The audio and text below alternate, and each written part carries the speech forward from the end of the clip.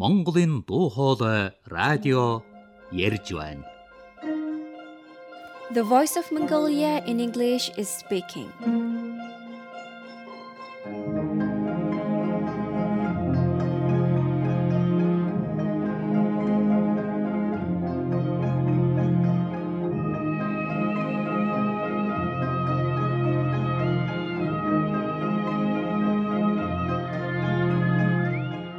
Sambano, welcome to the Voice of Mongolia in English, which comes to you from Ulaanbaatar, the capital city of Mongolia. This half-hour transmission can be heard in Southeast Asia at 900 UTC on 12085 kHz and in Europe at 1430 UTC at 12015 kHz shortwave. You can also visit our website at www.vom.imen/en and listen to an online version of our daily broadcast.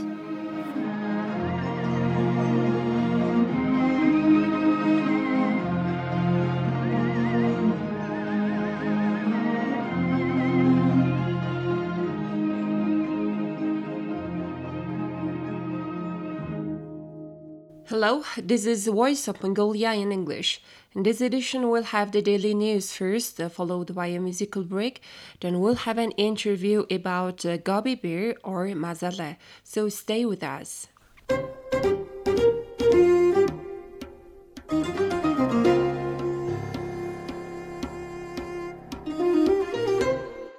Here is the news. Students studying in South Korea to be involved in the study and work program. Deputy Minister of Education and Science of Mongolia, Gambayer, received delegates from North Chungcheong Province of the Republic of Korea on February 21st.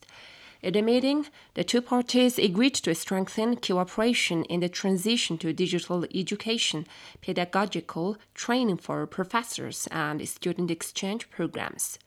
The Mongolian side underscored the need to prepare specialists in the most sought-after and priority areas within the framework of the new recovery policy of the government of Mongolia, increase the number of students studying in South Korea, and also allow Mongolian students to work while studying so that they can solve financial problems and practice what they gained in classes.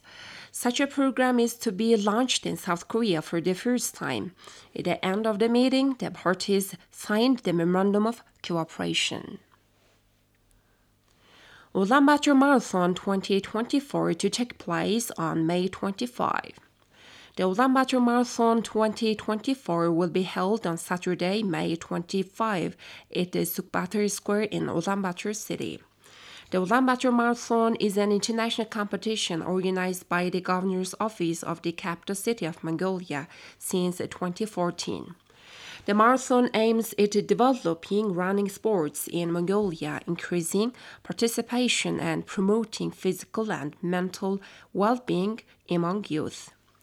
Last year, more than 20,000 people from 30 countries, including the best professional runners of Mongolia, Japan, France, and Kenya, participated in the marathon. The number of participants in the marathon is increasing year by year, making it one of the major activities that people eagerly anticipate. The organizers emphasize that there is a likelihood of a rise in the number of professional athletes from abroad participating in this year's marathon. In addition, alongside the marathon, a variety of art performances, services promoting a healthy lifestyle, recreation areas, and mobile food areas are offered throughout the day. Moreover, circus performances for children, contortion, bodybuilding shows, public dances, and exercises are displayed among the marathon route. Electronic portal to be developed for accessing tourism information in Mongolia.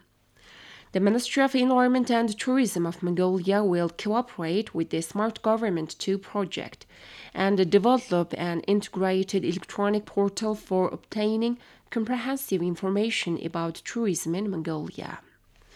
The Ministry of Environment and Tourism also announced that the activities implemented within the framework of the 1 Billion Trees national campaign will be enhanced, the transparency of the sector will be improved, and advanced technologies will be introduced.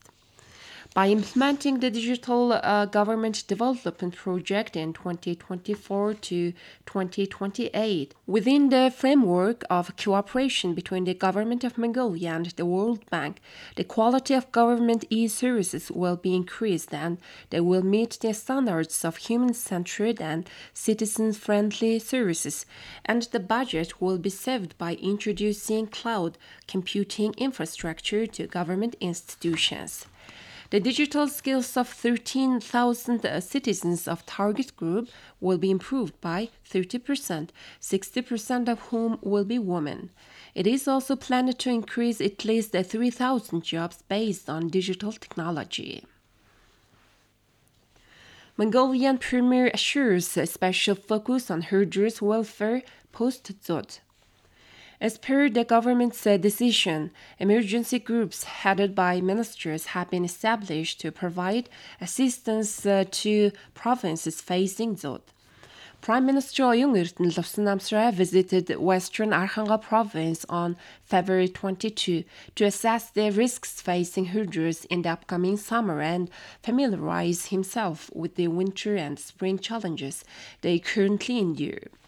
During his visit, the Premier engaged with Arkhanga herders, expressing solidarity while assuring them of government support. He discussed the potential solutions with the herders for addressing their issues, including the recent continuous snowfall causing road closures, hindering fodder collection and medical access. The herders suggested that herding families grow green fodder for their own needs, facilitating the assignment of students and young professionals in veterinary and zootechnical fields to local communities, and exploring the possibility of establishing yak milk, dairy products, and weaving factories in the region, which is renowned for its Mongolian yak population. Acknowledging the immediate need of the herders, Prime Minister emphasized the importance of ensuring aid quality and addressing social security concerns post-Dzud. In addition to the immediate relief efforts, the government is collaborating with international organizations, non-governmental organizations, the private sector, and local council to raise a fund for multiple rounds of assistance until the snow melts. Recognizing the ongoing environmental and climatic challenges facing pastoralism, Prime Minister Lofsenamsra stressed the importance of a long-term strategy. He also highlighted the need for coordinated efforts between government and herder families, as well as alignment with regional development initiatives to ensure sustainable solutions for the future.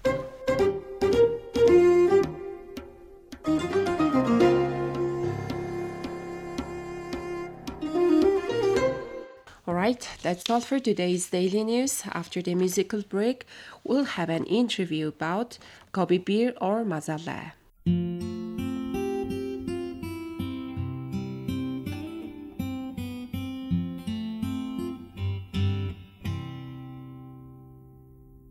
Үстэй малгайн доороо үстэй ачуурн доороо Оролнод харагддаггүй болохоо өвөл чанд гонигтай санагддгөө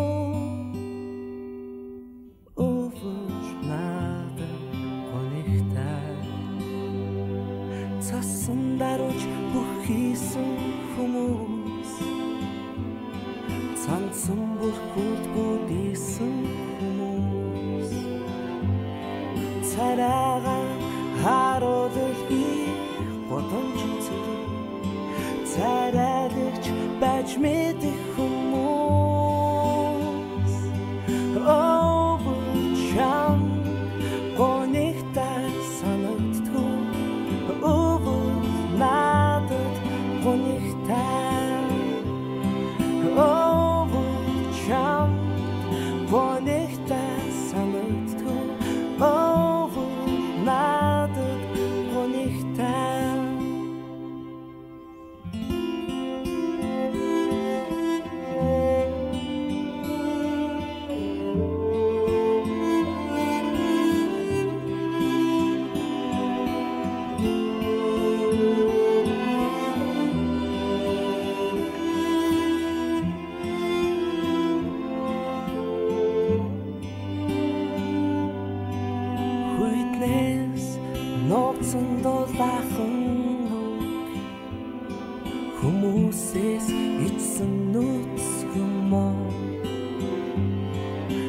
ben 들어랑 너 하세기 사랑 참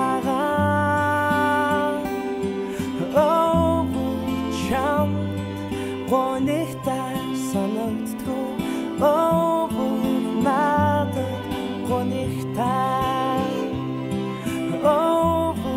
참 원했다 선언도 나도 원했다 참 원했다 선언도 나도 원했다 나도 원했다 나도 원했다. Please welcome back. You are listening Voice of Mongolia in English. In this episode, we'll present an interview about Gobi Bear or Mazala with Mr. Harry Reynolds, the president of Gobi Bear Fund.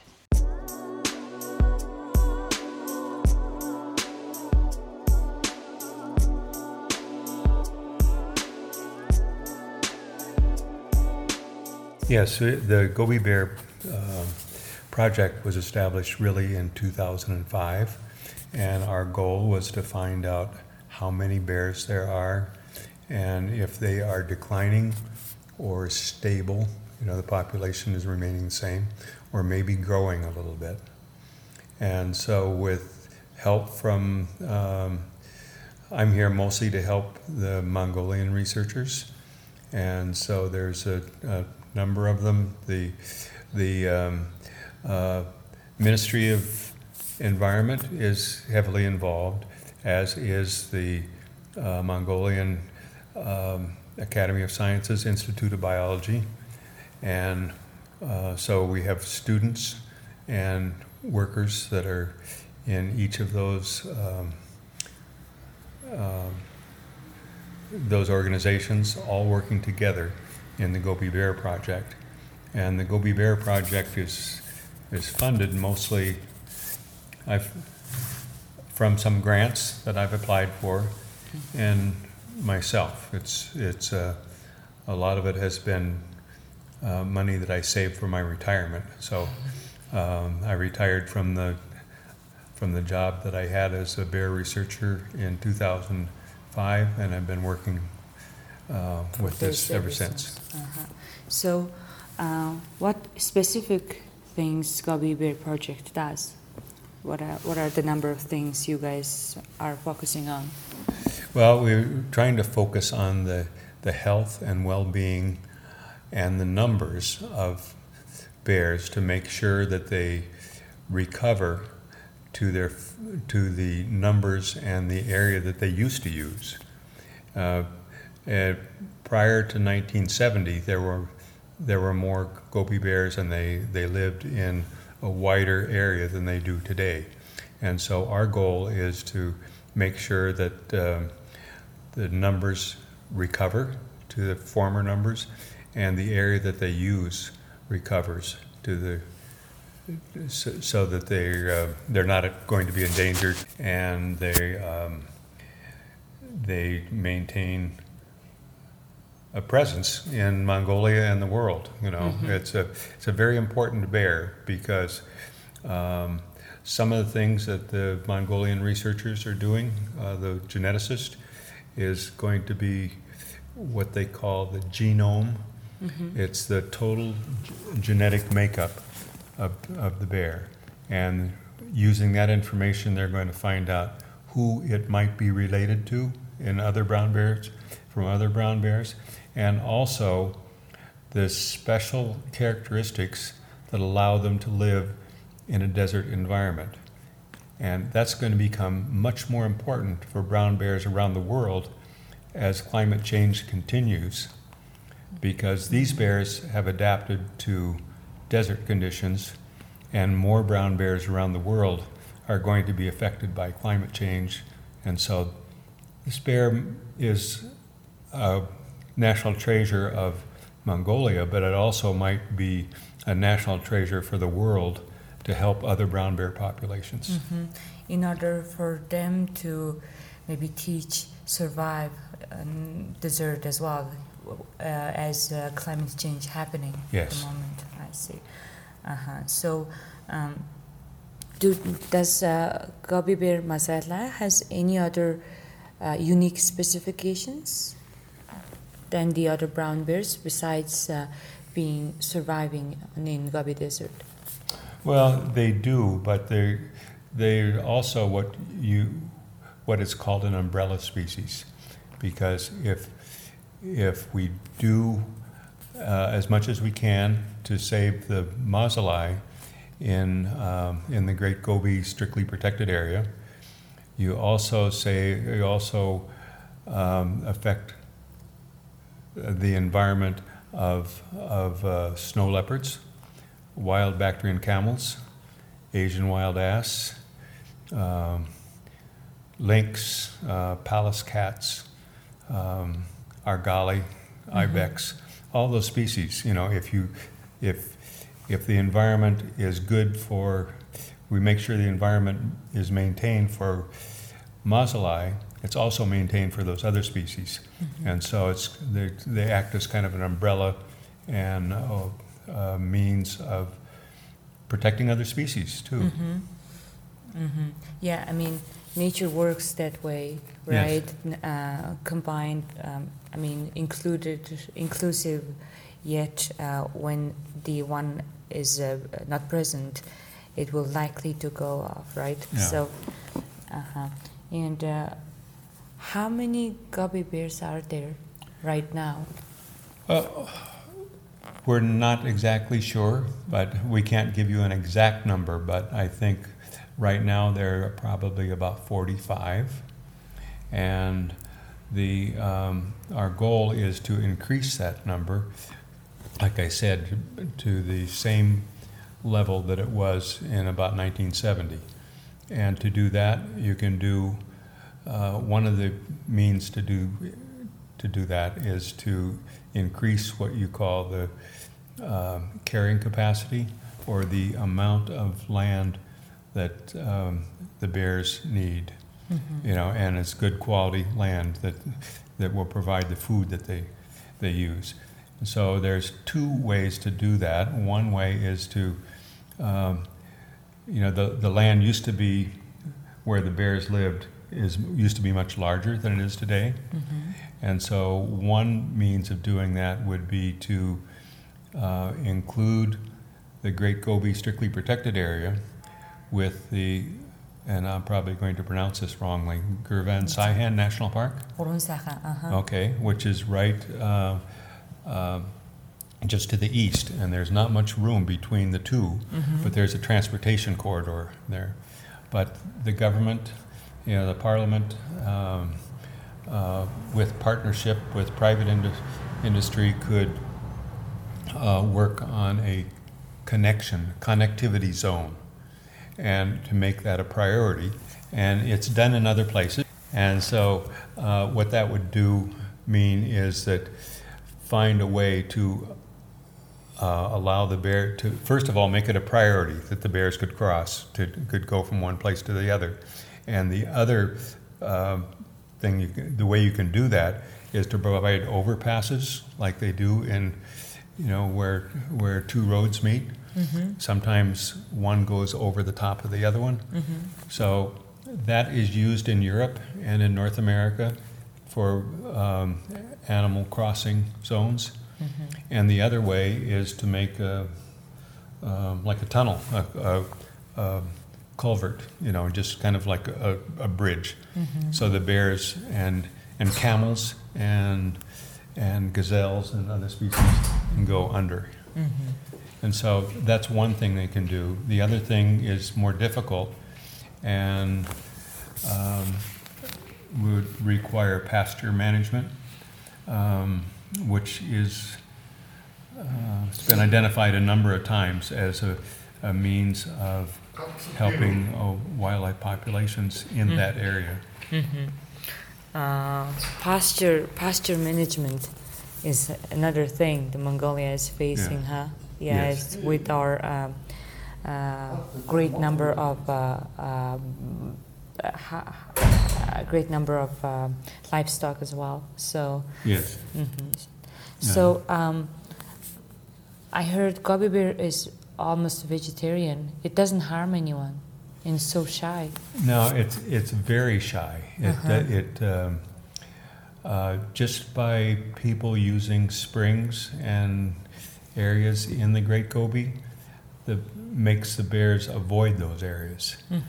And so they're very shy. They run whenever they see people.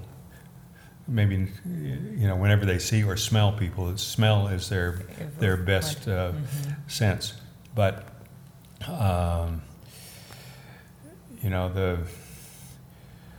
they're very shy. The other thing about them is they don't prey on, they don't kill livestock, or at least as far as we know. And I asked many herders if bears had ever killed sheep or goats or camels, and they said no. Oh yes, one time we had a bear come into our camp and take some sheep food. And then it left. So that's so vegetarian. Yeah. And it's so cute. Yeah. So They didn't have any food, so. well, it just that's what he smelled the food, and the food that's provided for them. There have been some what we call supplemental feed, extra feed that's provided to the bears 2 times a year. One when they come out of hibernation, and then one in about August and early September, which is a time of year when the bears have to gain as much fat as they can so they can hibernate through the winter. And that's, as we were talking earlier, also the time of year when the mothers are giving birth to their babies in their dens while they wake up to give birth, and then they wake up a couple times a day to suckle, so the young ones get milk. But when the young ones are born, they only weigh about 1 kilo. And by the time they leave the den, they weigh about 8 to 9 kilos. And so they do that all in the den, and the mother has to have enough fat so that she can make the milk, so that the young ones can survive. That's so cute. So and that's it's a difficult situation. And so that supplemental feed has been provided for them just one time, just in the spring, until about 2006. We recommended also having it in the fall. And so the Ministry of Environment and a number of other interests have been active in providing more food, more of the supplemental food, and improving the quality of the springs that are there. Because some of the springs are no more than, maybe 20% of a square meter. They're really small. And others might be, maybe 10 meters across. But the springs aren't very big. They're real tiny springs. And so, maintaining the quality of the springs and the availability of water that is there, and providing a little extra food, and really, they're so shy. They really need to be in a place where there's not a lot of people, which can happen in Mongolia, but also it's a little difficult, I see. Yeah. So, Mr. Harry, thank you very much for the interview. You're welcome. And thank you also very much for the project and for what you have been doing for Gummy Bear, not only Gummy Bear, through Gummy Bear, the sustainability of Mongolian nature, and through that, it's if we can improve it here a little bit, it can contribute to the world nature. Yeah, that's right. The Mongolian people are it's an outstanding group of people to work with, and they have an abiding interest. Everybody that I talk to is excited about gobi bears as a symbol for what Mongolia can offer the world, and it's